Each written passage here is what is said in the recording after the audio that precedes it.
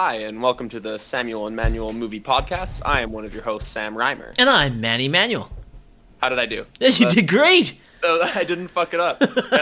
Manny pointed out to me right before we went on air that he does the intro and the outro. So we thought we'd switch it up a little bit. So yeah, because I'm a narcissistic to those of you motherfucker. Who were expecting to hear Manny's beautiful voice right out of the gate and instead heard mine. Yeah, I'm way too fucking narcissistic. I was like, I'm gonna do them both. I didn't even realize it until just the other day, and I was like, I'm a fucking dick. It's just the way it's always been. I mean, like, we kind of started that way. Like, first show, you were like, hey, you okay if I do the intro? And then I think you just sort of did the outro as well, and then we just sort of continued on. Yeah. Here we are. We're evolving. Yeah. Who says we're not trying new things? I get to do both because your name's first in the podcast. That's what I was fair. figuring. That seems like a reasonable trade-off. I'll take first billing over Fair's that. fair. So this week we're actually introducing a new program, a new wrinkle in our show. And Sam and I spent a whole 15 seconds discussing the name of it. We came up with this amazing name called Hidden Gems and Guilty Pleasures. If anybody out there, after we describe what we're going to be doing, if you have a better name for it, please let us know, because we're not married to that name. But after 15 seconds of deliberation, that's the best that we could come up with. This is the Sampas versus Salmonies all over again. It's the Sampas for sure. I fucking love that name. So Sam and I have been discussing this type of show for a while now, and we finally found a way to make it work. What we did is Sam and I we compete in a movie-related quiz on the Quiz Up app on our phones. It's a trivia game with 7 questions, with the winner getting to choose a movie for us to review at a later date, which we are going to do today. In the case of a tie, we will both choose a movie and do a double review. The loser of the contest then gets to pick the category for the next trivia, but it must remain movie-related. So, going in, we're going to give you guys a play-by-play of what happened last week when we had our movie trivia. So, with this Quiz Up app, you get points, obviously, for being right, and at which the speed you answer. So, the faster you know the answer, the more points you get. So, it's... Oh, sorry, go ahead. The category that we did was just movie general knowledge. Seemed like an appropriate first category to do, just any general old movies. And I knew, of course, that Manny generally knows more about movies than I do, just by nature of experience.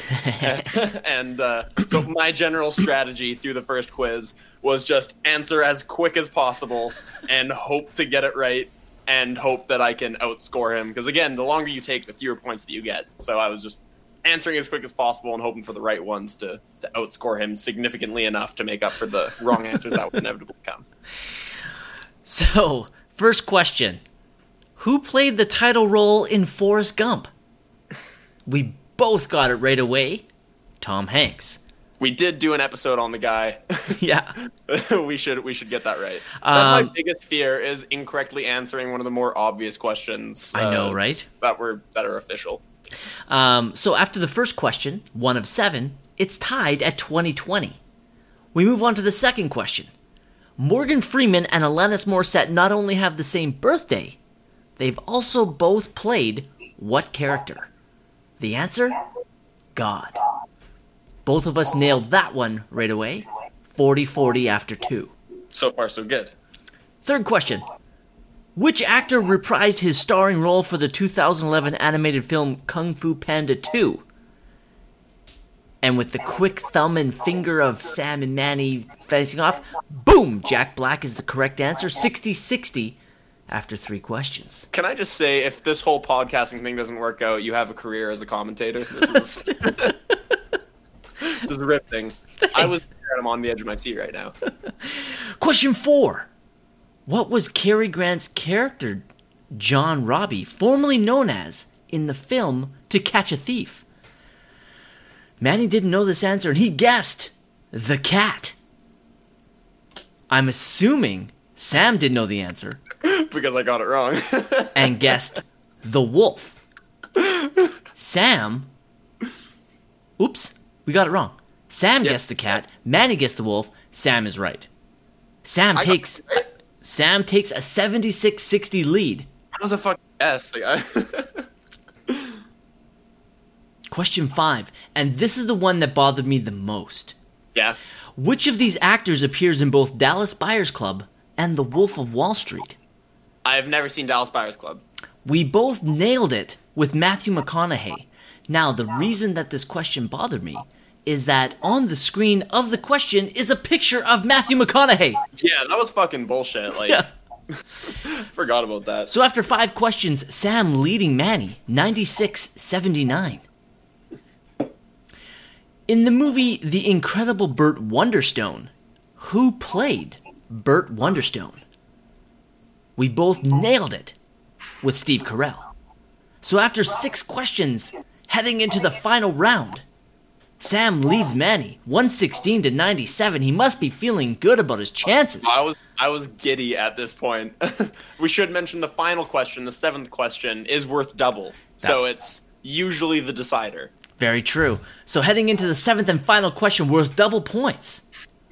What film was a directorial debut of Josh Boone? I should just interject, Manny and I have talked about this since. Neither of us have any fucking clue who Josh Boone is. I still haven't Googled him, nor do I care to Google him. I have no clue or desire who that is. So Sam lights up the answer, Language of a Broken Heart. The classic. Yes. Language of a Broken Heart. Yes. I have no idea. Manny guesses Stuck in Love. Another classic. And nails it. To get double points. To finish the game 133-116, Manny wins the first game of Hidden Gems and Guilty Pleasures. Which is such bullshit, I might add, just because we both guessed on 2 questions, and yeah, we got them 50-50, but the one that he guessed right just so happens to be double. I don't know, I'd like a recount. You can recount up. I've got it right here. This is the 2000 election all over again. So with my win, yeah, which I celebrated immensely with... I'm sure you did. I did. I was like dousing myself in Coca-Cola. It was unreal. I decided to, because it was kind of a short notice game for us, I picked a movie that was easily available to the both of us to watch. And I picked the 1994 film written and directed by Luc Besson, Leon, The Professional. Just before we get started on it, it's a 1994 film. I was kind of surprised it actually only got 64 on Metascore. That kind of made me sad, I won't lie. And then, so, plot synopsis. Matilda, a 12-year-old girl, is reluctantly taken in by Leon, a professional assassin, after her family is murdered. Leon and Matilda form an unusual relationship as she becomes his protege and learns the assassin's trade. This film I should just say before we go into this that I'm so happy you recommended this one solely because I knew nothing about it. Like, it's one thing to check out a movie that someone's been hyping up to you for a long time, and you and I have talked about movies nonstop, of course. But this is a movie that I don't think I had heard of. I barely knew anything about. I basically knew everything about it from the Netflix thumbnail. That was my entire experience of this movie before going into it, which I am always happy to do, going into a movie pretty much blind. Perfect. All right. So, Leon the Professional, Sam, what's your spoiler-free thoughts on the film? My spoiler-free thoughts on the film are that it's very interesting. It's a weird movie. For one thing, I am just going to say off the bat that there's the reveal of who the villain is. It's right at the beginning. It's like the way the scene is shot. His back is to the camera most of the time, the main villain. And when he turns around... What? No, go ahead. When he turns around and you see that it's Gary Oldman... I knew nothing about this movie. I didn't know it was Gary Oldman. That's fucking awesome. Him. I just went, no fucking way! And I laughed. It's... Oh, man. Gary Oldman's the highlight of this movie, easily. He's... Like, I believe I've quoted you on this numerous times when we were talking about what's-her-face from Thor Ragnarok. Cate Blanchett? Yeah, Cate Blanchett, thank you. When we were talking about Cate Blanchett's performance in Thor Ragnarok, you described it as eating the biggest ham sandwich ever. That's very much Gary Oldman in this movie. Last, he's incredibly over the top. Dare I call it Nick Cage-esque? It's yelling and creepy, and it's great. I love Gary Oldman's easily the best part of this movie. Overall, I think I was entertained, and it was quite an interesting movie. There's some ups, there's some downs. We'll get into those. Okay. I don't know exactly. It seems very 90s. It's a very 90s plot for a movie. You know, a hitman taking a 12-year-old girl under his wing, and like it's a very 90s plot for a movie. So in some ways, I know it's kind of supposed to be a little bit cheesy, which was fine. And I'm totally up for cheesy popcorn flicks every now and again. At times, I kind of felt like it didn't really know what it wanted to be. At times, it kind of wanted to be a comedy, and at times, it took itself a little bit too seriously. But overall, I had fun. It's probably not going to make my all-time lists in any regard, but with Gary Oldman's hilariously over-the-top performance, I think it elevates this movie, and I had a good time. Good. I'm glad. For me, Leon, this will never make my top 20, probably wouldn't even make my top 100, but I fucking love this movie. I know I didn't see it in the theater when it came out, but I definitely saw it when it hit home video in the probably late 94, maybe early 95, depending on when it was released. Again, I don't remember how I heard about it, but after watching it, I was fucking stunned. So I grew up with this movie, so my connection to it is a little bit deeper because of that, because I've watched this movie numerous times. Do you know who Luc Besson is? No. I have okay. No idea. He is the writer and director of The Fifth Element. Oh, okay. Okay. He also did Valerian. Not that good. But visually stunning, which you and I, on separate occasions, have talked about. Yeah. This is the movie that kind of captured my attention with him, and then Fifth Element came out very soon after this, and he just fucking skyrocketed up my favorite list. For sure. And if I'm not mistaken, I think he actually did, I can't remember what it was called, but it's a Joan of Arc movie with Mila Jovovich. That wasn't that good. Yeah. And then I think he took a very long time off. But I do love this movie. In regards to Gary Oldman, he is the fucking highlight of this movie. He is having a shit ton of fun in this movie. I love him. This is Natalie Portman's film debut. Is it? Yep. I mean, that makes sense. She's 12 years old in this movie. Yeah. Or at least the character is 12 years old. Yep. And I think if I saw correctly, I think she was 11 when they were filming. Yeah, it makes sense. And then Jean Reno plays Leon, and he's fine. He doesn't really have a lot to do. It's weird that he's in the title of the movie. I was going to say this in my general thoughts. He's in the title of the movie, and I honestly didn't think a better title for this movie would be Matilda the Professional, honestly. Yeah, because the film's not about Leon. No, not at all. Yeah, it's about Matilda. Yeah.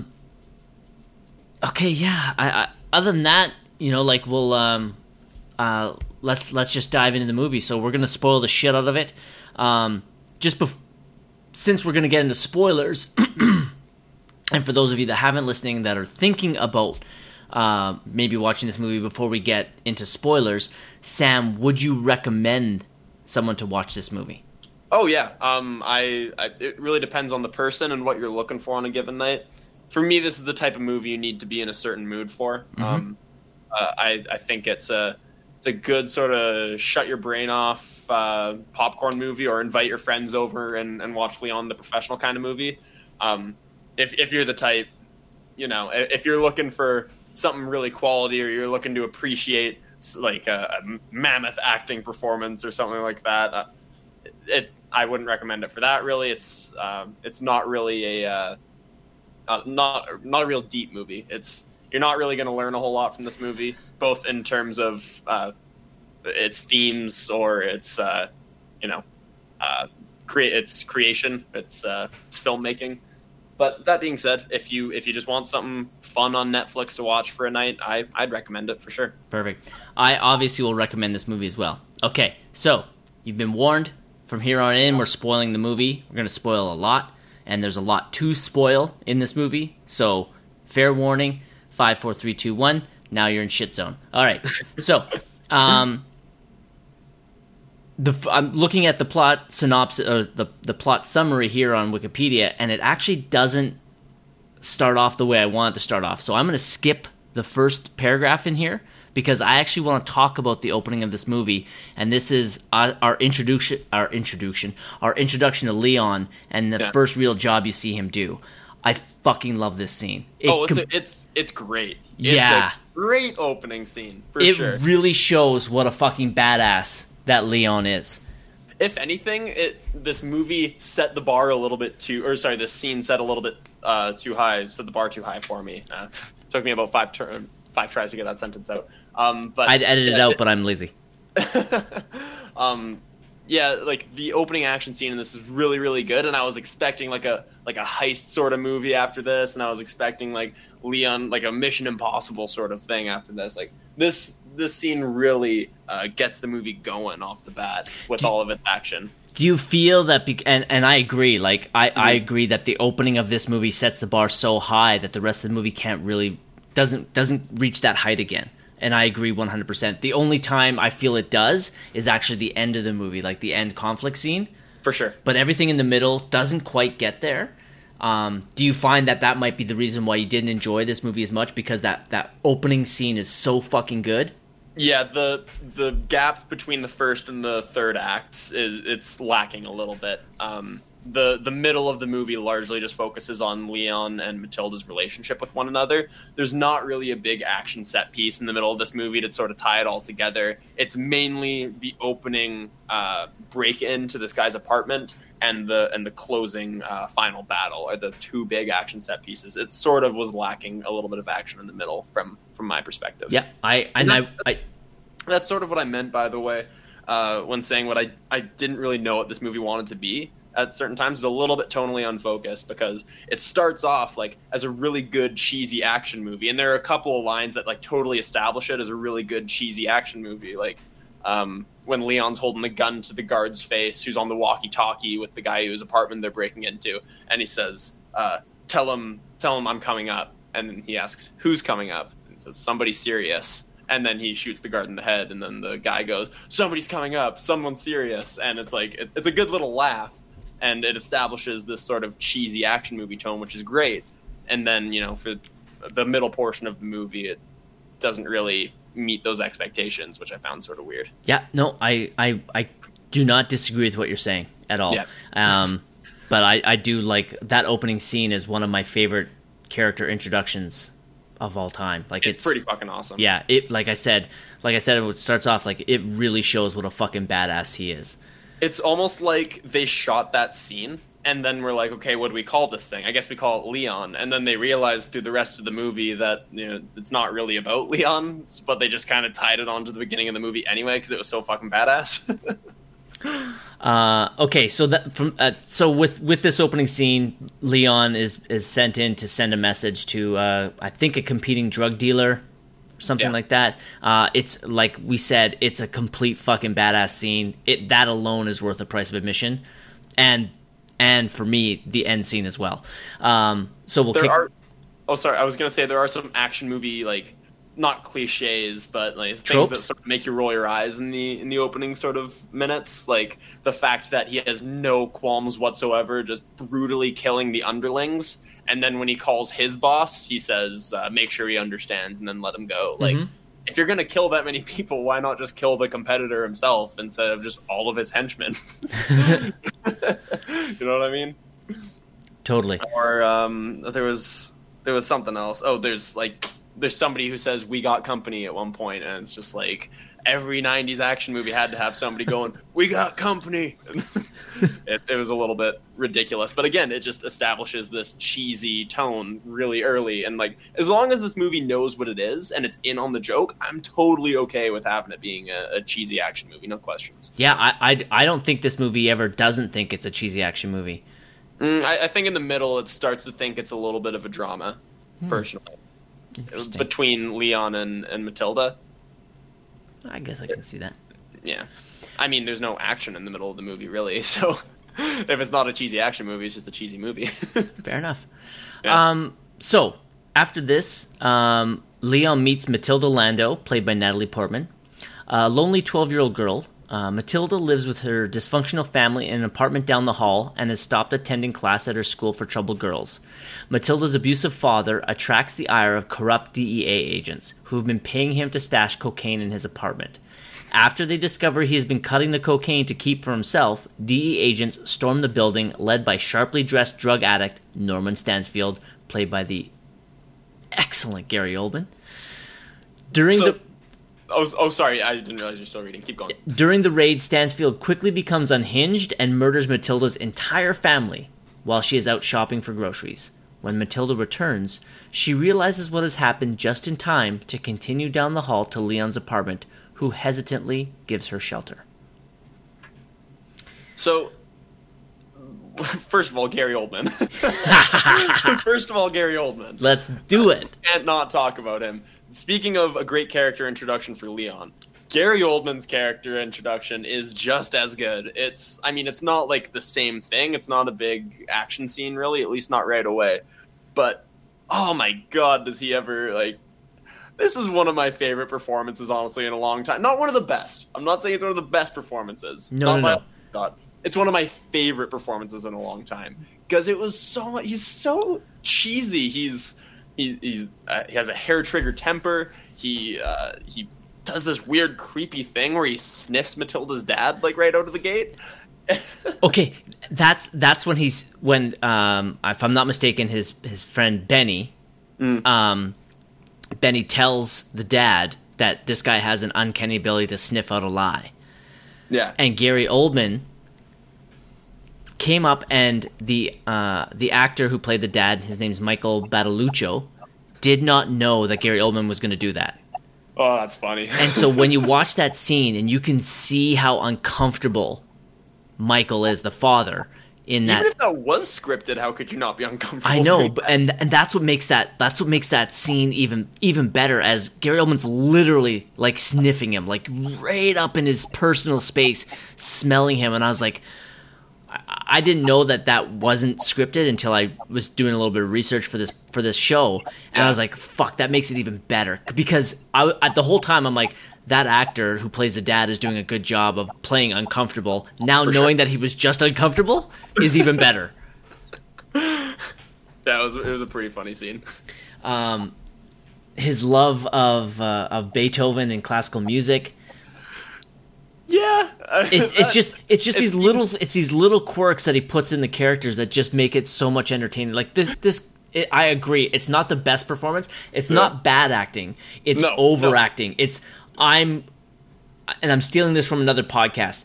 He's not dipping his toe in the river of ham. He's jumping in. Yeah. I'm going to ham it up. I'm going to take the biggest bite of a ham sandwich, just like Cate Blanchett in Thor Ragnarok. I am going to own this movie. I'm going to have a fucking blast playing this character, and he just fucking knocks it out of the park. It is not a great performance, but it's a fucking fun one.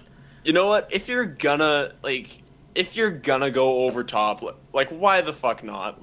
There's a reason that Nicolas Cage has a devoted fan base. It's because he just, even if some of his performances are bad, you can't help but respect what he's doing in just pouring his heart and soul into every single moment and every single character. And that's what Gary Oldman's doing. He's just...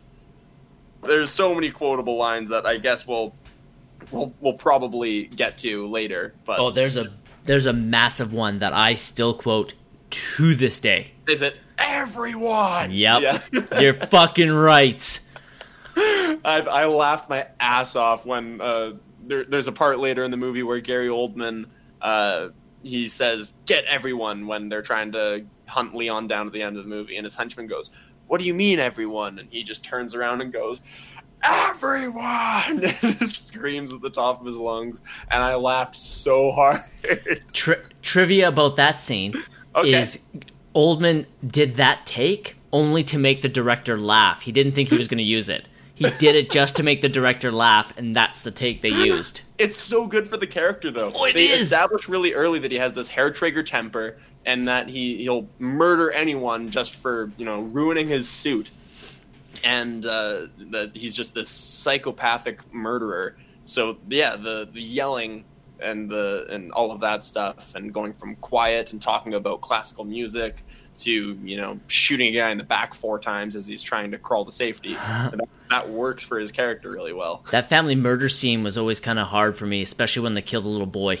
Yeah, that was a little bit uncomfortable. I mean, it's good to establish Matilda's character arc and her motivation, but yeah, it was a pretty uncomfortable scene at certain points. There's some brutal fucking murders. Yeah, big time. Yeah. So with this, when Matilda comes back and realizes her family's been murdered, Leon, and I liked how they built the tension with that. Leon's on the other side of the door watching this go down. He's not going to interfere because it's none of his business. Mm-hmm. And then when she comes to his door, and there's that one DEA agent looking at her, trying to see or he can sense something's a little off, and that tension just builds. Yeah, and I like that scene. It's well done. It's not expertly crafted. It's just well done. I did have a problem. I thought he waited a little bit too long. Or rather, the director waited a little bit too long to have him open the door. Yes. Just that they established early that he's this tough guy with a heart of gold, classic 90s movie. He's already talked to Matilda and, sympathized with her situation. When he sees bruises on her, he says, hey, you can't, if your dad hits you again, you let me know. And they established that he cares about her early. But then as she's crying at his door in the face of certain death, like if he doesn't open that door, she's dead. Yep. But I can understand a moment's hesitation, like, oh shit, I have to get myself involved in this. But I thought the director waited a little bit too long. Like, I was like, the character that they've established wouldn't have waited that long. Like, he would have maybe been hesitant, but he would have opened the door almost immediately, probably, if he was as good a guy as they established him to be. You know what I mean? I do. So moving on from there. Mm-hmm, sure. Okay. Matilda quickly discovers that Leon is a hitman. She begs him to take care of her and to teach her his skills, as she wants to avenge the murder of her 4-year-old brother. At first, Leon is unsettled by her presence and considers murdering her, but he eventually trains Matilda and shows her how to use various weapons. In exchange, she runs his errands, cleans his apartment, and teaches him how to read. In time, the pair forms a close bond. Matilda often tells Leon she is in love with him, but he refuses to reciprocate. This was... The only way this works is that Jean Reno plays Leon as someone that isn't overly intelligent. May even have a bit of a learning disability.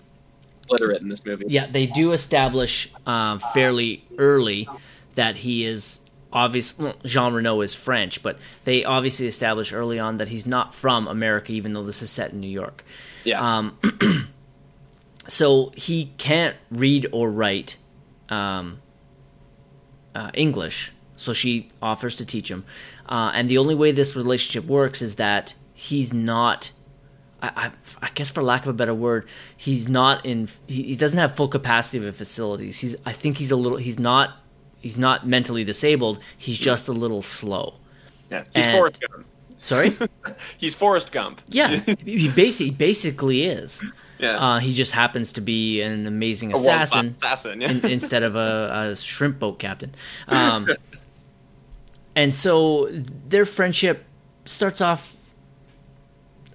That's what makes it believable. If Leon was like your typical kind of assassin, like a cold, calculated, highly intelligent man, this movie wouldn't work at all. No, I don't think so. And that's one of the things I liked is that Leon doesn't sleep in a bed; he sleeps in a chair, so he's aware of anything that goes on. And when he wakes up the first night that Matilda stays, and he takes his gun and puts it to her head because he knows that this is actually the best thing to do. Yeah. Because he's lived his whole life alone, and he's better at his job not having to care for somebody else. So he puts the gun to her head, and he comes close to killing her because honestly, that would be the best thing to do for him. Mm-hmm. But then he realizes, I don't know if he realizes that he's already. I think at that point he's told her that he doesn't kill women or kids. Yes. Okay. I wasn't sure if it was before or after the scene. Probably before. I'm pretty sure he tells her before. Before. So that might be one of the reasons. Or he realizes that, I have been alone my whole life, and it would be nice to have somebody around. I think it's a little bit of both, probably. I think he does mention before that it doesn't kill women or kids, so it's part moral code and part loneliness. Because they basically established that his only companions are his boss and his household plant. Yeah. That's basically his only companionship. I can't remember what forces them to leave that first apartment. I think it's just because they know that they're going to get caught. I think so, yeah. So yeah, they knew that the DEA agents would probably track her there, or would at least search the other apartments. Yeah. Or the police, I think, were also investigating around there. Yeah. So they take off. They find another apartment together, and he starts training her somewhat on how to become an assassin. By the way, I'm sorry, I just read one of the notes that I had that I wanted to touch on. That first night that they stay together, you were talking about how he's not quite mentally disabled or anything, but he's a little bit dumb. And he's, I think, a little bit socially awkward, too, since he doesn't have anyone to talk to. The first night that she stays the night, he puts a blanket on her, but it's, still folded up. I thought that was a really nice touch. He's just, thinking about unfolding it, and he just kind of places it on her awkwardly. I thought that was really funny. I love the little choices the actors make that just add to the character. They're just small little touches that just make things even better. That being said, just one last note on the first time that they meet is that, the scene where they're talking about her family getting murdered, and she says, she doesn't care about her dad, and she doesn't care about her stepmom, she doesn't care about her stepsister. I don't know. I honestly, they did a good job of establishing that her family life wasn't good, and that she was being abused and stuff like that. But for some reason, I just didn't buy the reaction still. It's still a very traumatic day, and she still was upset. But all it takes is Leon getting a little pig sock puppet out and making oinking noises at her to make her laugh before she forgets about her entire family getting murdered. I thought they glazed over that just a wee bit fast.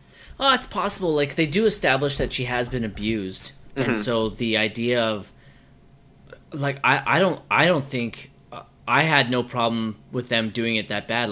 I think her father being killed, I don't think she would actually be that upset over it, and she obviously didn't really care about her stepmother, her stepsister. The stepsister, I think she'd probably have a little bit more problem, but obviously the death of her brother bothered her.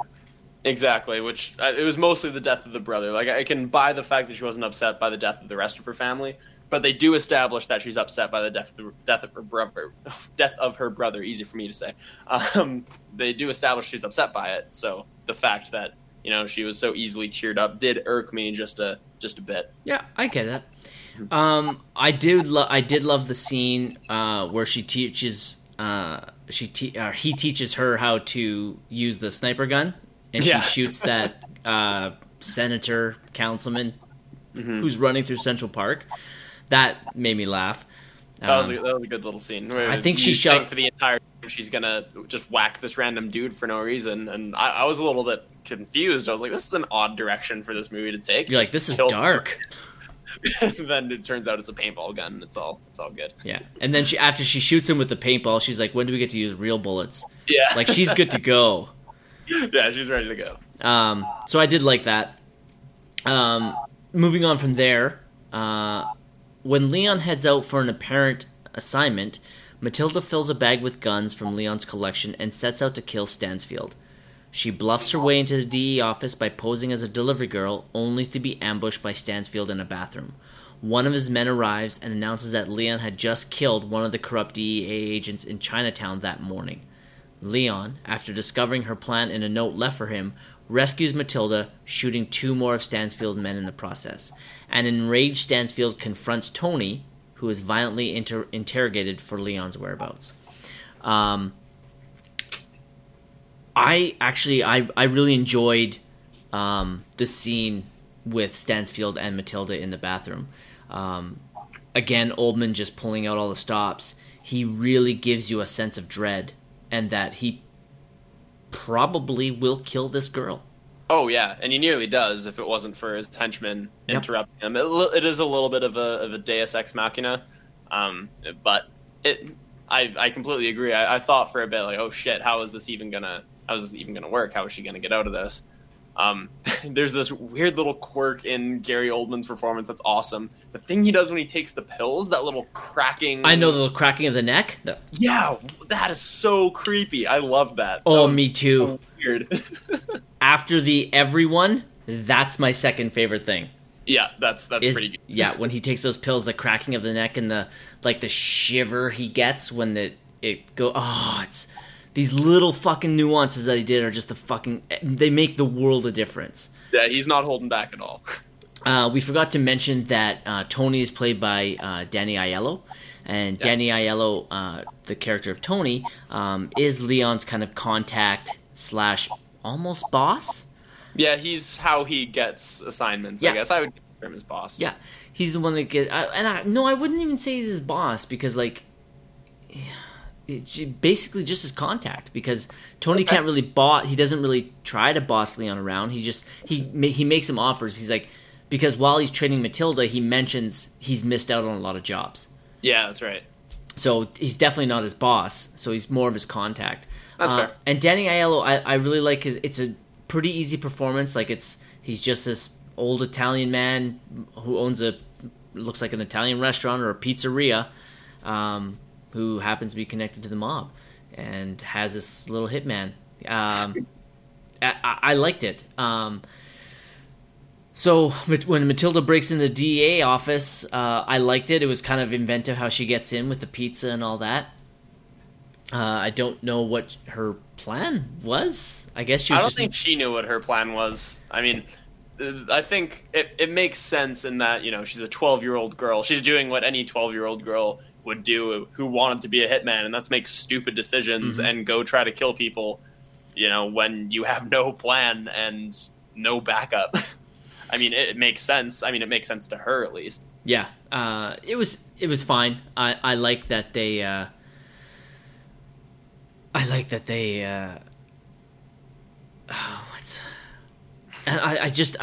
just like how everything played out, and then.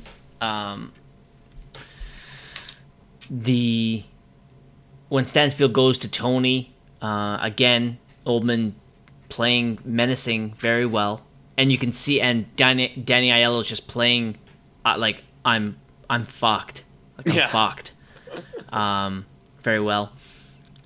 And then when Leon goes in to rescue her, complete like it's. And it's what you mentioned. There really isn't an action scene between the first one and the end one. Like this is fucking quick. It's not. You couldn't even call it an action scene. It's like 30 seconds of him being. I don't even say it's not even him being a badass. He's just ruthless. Just walks in, kills people. A couple people get fucked up, and it's sweet. But yeah, it's not a big action set piece at all. It's a couple seconds. It's not even a minute. Not even close to a minute. Yep.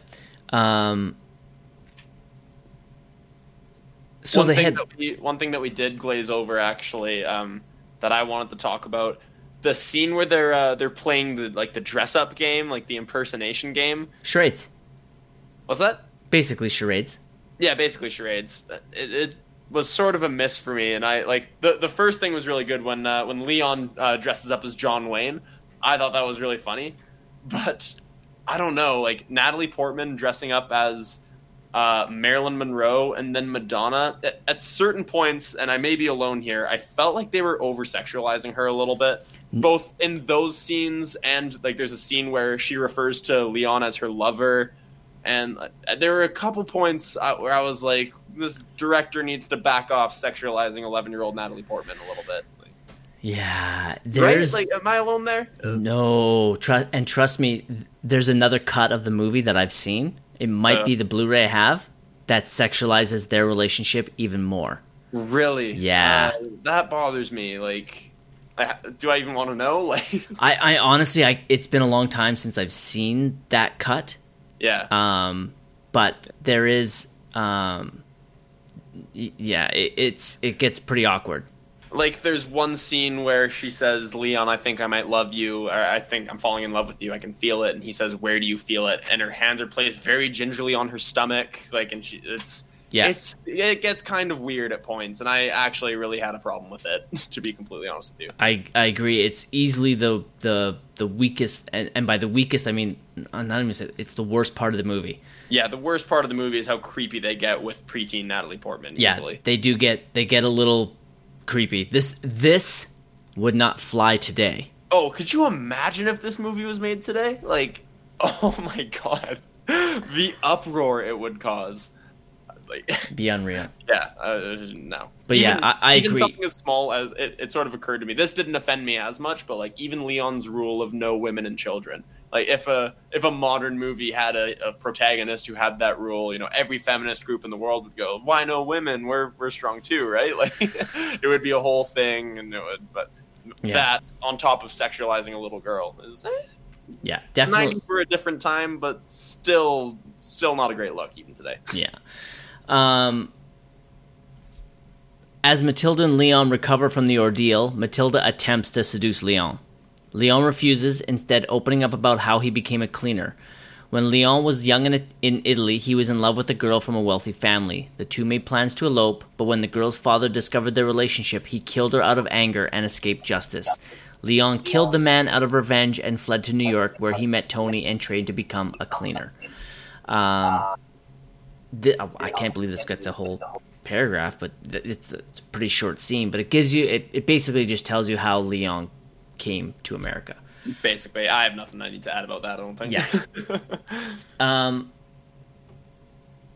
As we get into the final act and the other highlight of the movie, later, while Matilda returns home from grocery shopping, an NYPD ESU team sent by Stansfield captures her and attempts to infiltrate Leon's apartment. Leon ambushes the ESU team and rescues Matilda. Leon creates a quick escape from Matilda by smashing a hole in an air shaft. He then reassures her, telling her that he loves her and thanks her for giving him a taste for life, moments before the police blow up the apartment. In the chaos that follows, Leon sneaks out of the building disguised as a wounded ESU officer. He goes unnoticed, save for Stansfield, who follows him and shoots him in the back. As he is dying, Leon places an object in Stansfield's hand that he says is from Matilda, before succumbing to his wounds. Stansfield discovers that it is a grenade pin. He then opens Leon's vest to find a cluster of active grenades which detonate, killing Stansfield. That's a long-winded paragraph telling you about the second best scene in this movie. Yeah, where Leon fucks some people up. Yes.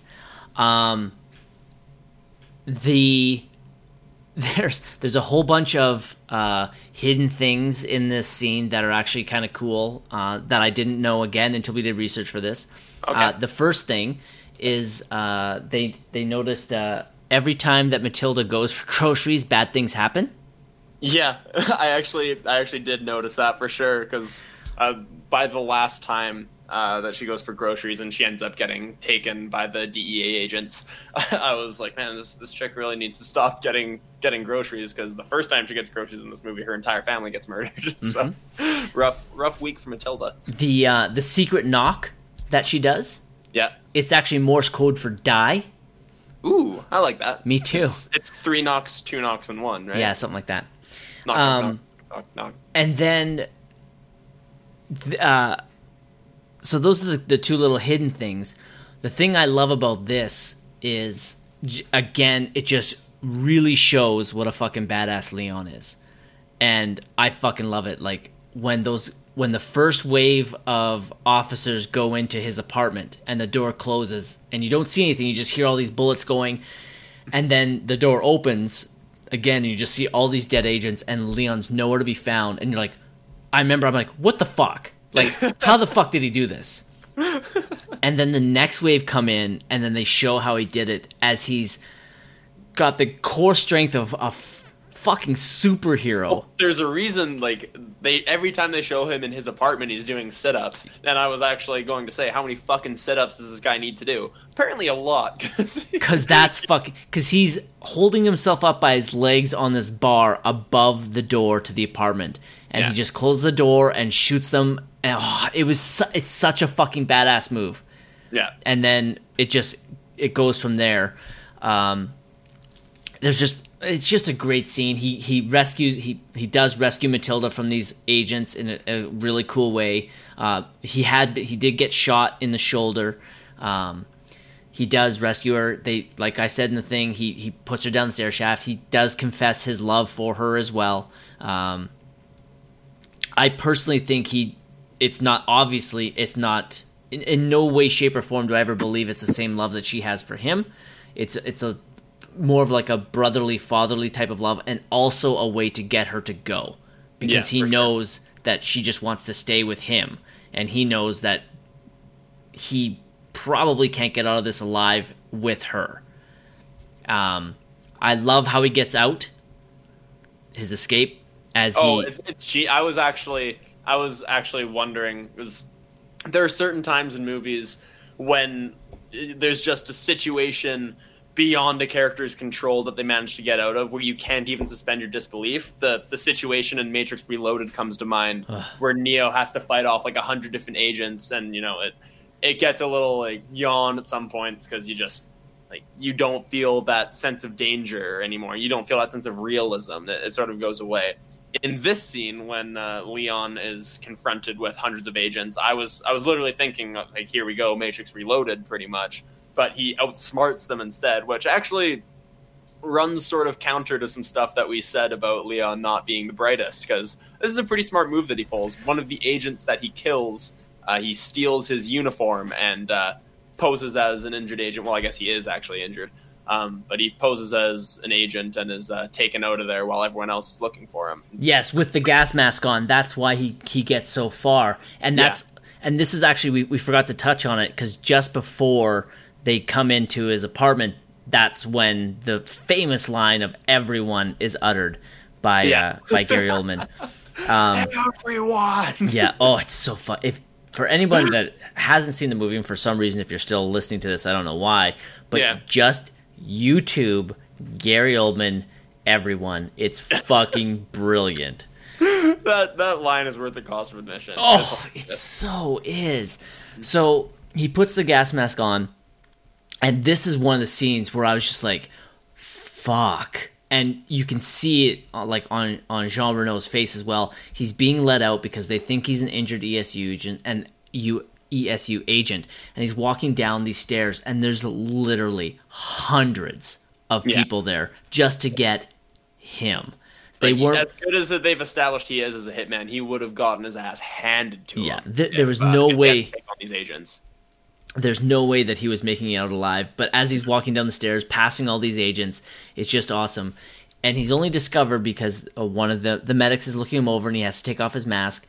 And the funny thing is, because there's no photos of him, none of these, and that's why this is plausible, none of these agents know what he looks like. Yeah. The only person that does is Stansfield. Yeah. And Stansfield just happens to be walking by as he's getting checked out and sees him, and he just kind of, the weird thing is that I found it doesn't bother me, because I do like how the next scene, how it plays out. Mm-hmm. I'm sure you just would have said something like, that's the guy there, get him. But I love that Stansfield just kind of slips behind and just kind of watches him, and then Leon walks out, and I love how they did it with the camera. It's a little overplayed, but I love Leon's he's walking towards the outside, and he can sense his freedom. He's made it. As soon as he gets outside, he's home free. He's home free. And he doesn't know that Stansfield's right behind him. And they keep switching to a shot of Leon, and then they switch to his point of view where he is the camera. And then you just see this flash of light, and then the point of view falls to the ground because he's been shot. Yeah, I liked the way that they shot. It was pretty unique, honestly. I haven't seen that in a lot of action movies. You would think, like, even now, this is, 24 years after this movie was made, and I haven't seen anyone really copycat that style, which is weird, because it was sort of unique. It was interesting. Yeah, I loved it. And then that's when the ring trick is pulled. He's Stansfield standing over top of him, and Leon tells him that this is from Matilda. And he reaches up with his bloody hand and and puts something in Stansfield's hand. He opens it up, and everyone knows what it is, but Stansfield's unsure for a second, and then he just rips open his vest, and Leon's just covered in grenades. It's sort of the quintessential 90s movie death, like, where they get a chance to say shit before something blows up. Like, yeah. They get one last curse in. It's sort of, again, like, really cheesy moment there, but I liked it. It was good. It's a great death. Leon is dead. You get to kill the bad guy. So did you want to add anything to that last scene? Like, I don't think we need to do a play-by-play of everything, but like, I do fucking love that last scene. No, that last scene, we did mention at the beginning of this that, you know, the opening scene is quite good. There's a little bit of a lull in the middle of this movie, and then this last action scene is quite good as well. I don't know if there's anything else I really need to add to it. Cool. Gary Oldman in death continues to ham it up. Leon gets to die valiantly and sacrifice himself in one last act of love for Natalie Portman. Mm-hmm. So, yeah, I quite enjoyed the latter portion of this movie. Perfect. Matilda goes to Tony as Leon had told her to do in the event of his death. Tony tells Matilda he had been instructed by Leon to give his money to her if anything happened to him. He offers to hold it and provide the money on an allowance basis. Matilda returns to school and meets the headmistress, who readmits her after Matilda reveals what had happened to her. She then walks onto a field near the school to plant Leon's houseplant, as she had told Leon that he should give it roots. I didn't mind this last scene with the headmistress. I found it. It was a little weird. Like, it wasn't. She was just very accepting of the whole thing, and like, I don't know. I think the headmistress's performance was just really weird. Like, she didn't react like a normal person would really react. I don't think that's sort of why it felt weird for me. Yeah, I get that, and I think the reason she reacted that way is that they do establish that this is a school for troubled girls. Mm-hmm. So I think the headmistress is used to hearing what she thinks are probably outlandish stories for the reasons of behavior. And that's one of the things I liked. Like, she just kind of plays it off as like, okay. Like, I don't think she truly believes her that Matilda was telling the truth. I think she's just like, okay, this girl's opened up about something, and down the line we'll get the truth. Little does she know that she literally got the truth. Well, yeah, because she initially tells her a lie when she says, what happened? She says, my mom died in a car wreck or something to that effect. And then the headmistress says, look, we'll readmit you, but you basically have to stop bullshitting me. And, she, in that sense of it, I don't feel like the headmistress would admit her if she believed it was a lie, I guess, is what I sort of felt about it. Fair enough. Which is why I really thought that it was odd that she sort of believed her right away, but either interpretation is sort of weird. The loose ends being tied up here didn't feel right for just sort of a variety of reasons, I think. Well, then you might like this. The plant that she plants to grow roots is actually incapable of surviving the harsh winters of New York and would have died at the first winter. Aw. This is what nitpicking movies does to it. It's like, actually, that plant would have died. You just killed it. Yeah. You should have kept it. Fuck growing its roots. You should have stayed in its plant and it would have survived. Exactly. Yeah. Go, Natalie. There's a couple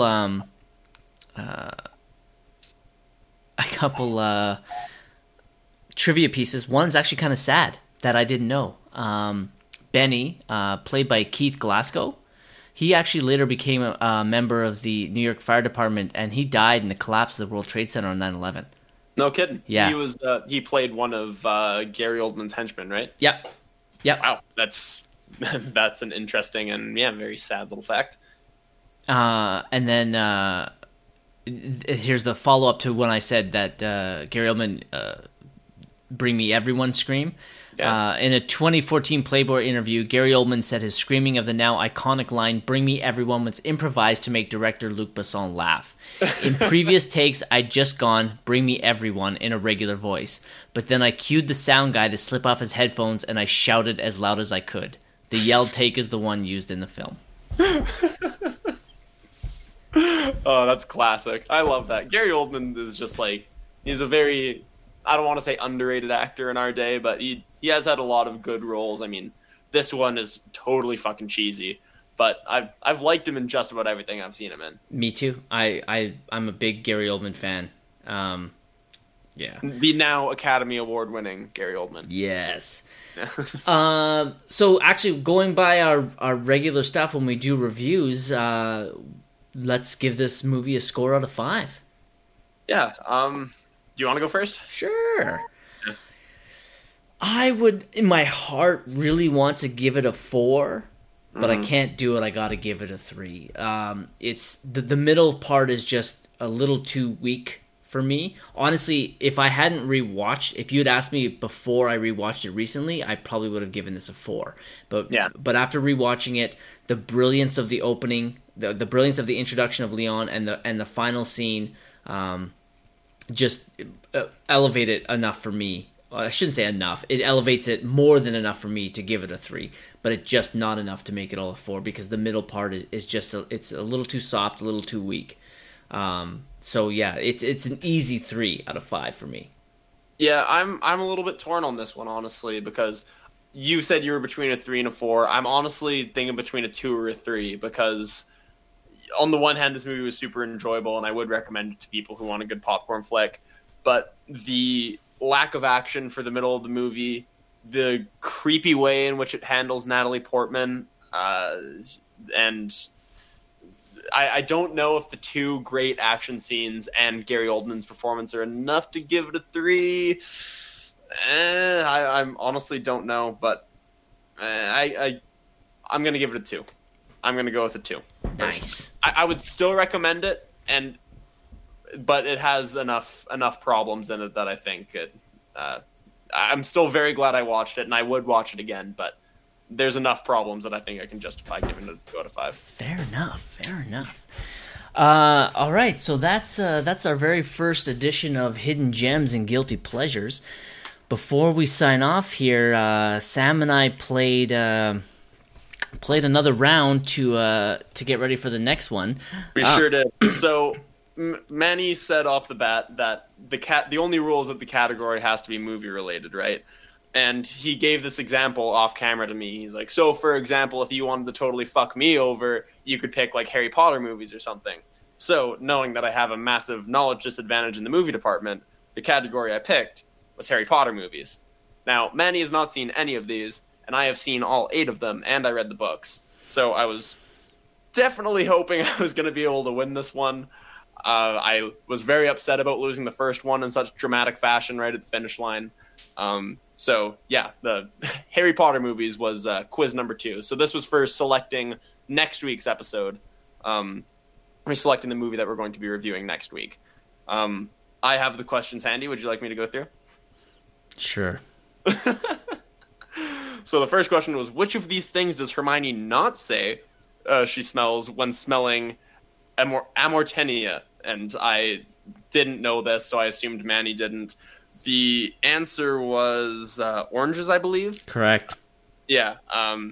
We both selected freshly mowed grass. Neither of us knew. That was an oddly specific question.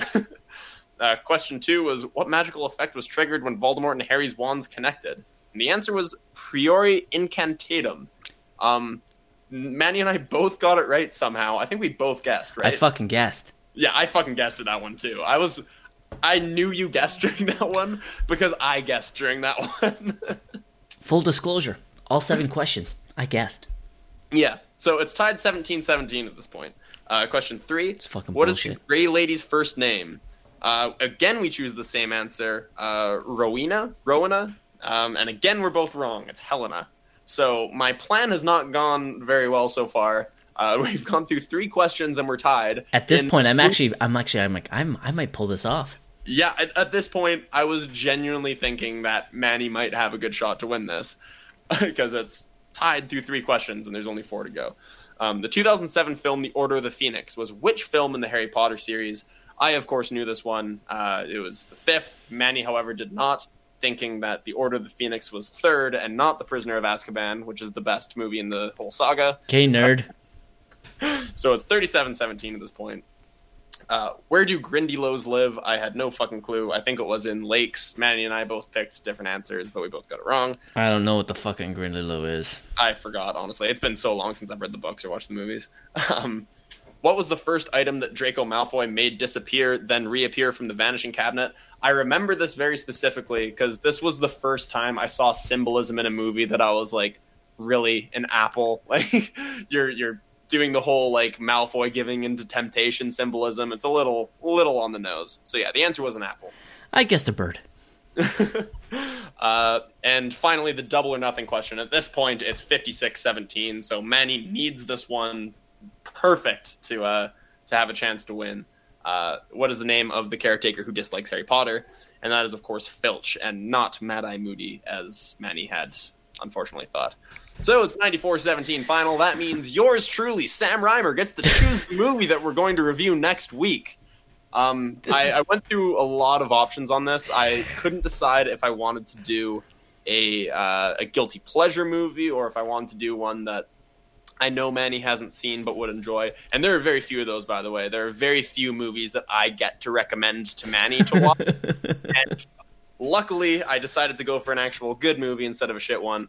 Next week, we're going to be reviewing the movie Nightcrawler. This movie, as far as I know, I don't have it handy, actually. If I remember correctly, it came out in 2014, maybe 2015. It, in my opinion, has one of the biggest snubs for an Oscar in recent memory, and that would be the lack of an acting nomination for Jake Gyllenhaal. You have something for me, Manny? Yeah, it is 2014, you're correct. Yeah, 2014. So this is a movie I've seen a bunch of times. I know Manny hasn't seen it. I know he's been looking forward to watching it. It's honestly one of my favorite movies of the recent years, and I cannot wait to get Manny to watch it. You have any comments on the quiz or movie? I'm really excited that you picked a good movie. I actually, in my mind, thought I knew what you're going to pick. I won't reveal it on the show in case... Because it might be a pick. Because it might be a pick, and I don't want to... I don't want to disclose or spoil anything for a future episode. So we are going to do this show every once in a while. The reason that we're doing it 2 weeks back to back is that Sam and I haven't had a chance to sit down and kind of map out what we're going to be doing in the future. But we'll get on that. Please let us know what you thought of this episode and of the idea for our show with this segment. It'll be one that we do probably fairly often because it's a lot of fun. It is a lot of fun. It is a lot of fun. In the future, I'll choose a category that's less tilted in my favor, but I had to get one win at least. I don't anticipate getting many. Well, that's good because I get to pick the next category. Oh, God. So with that being said, we're going to wrap it up here. Please remember to rate, review, and subscribe to us on iTunes. Again, we would really appreciate any 5-star ratings would be fucking fantastic. But all the ratings and especially the reviews, the more that we get, the higher our profile becomes, so other people can find us.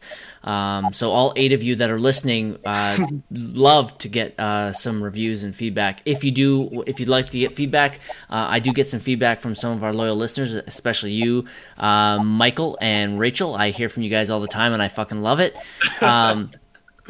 Yeah, please reach out to us. You can either contact us on Facebook or you can email us at sammanymoviepodcast@gmail.com. So yeah, please remember to rate, review, and subscribe to us on iTunes. With that being said, for the Samuel and Manuel Movie Podcast, I'm Manny Manuel. And I'm Sam Reimer. Adios!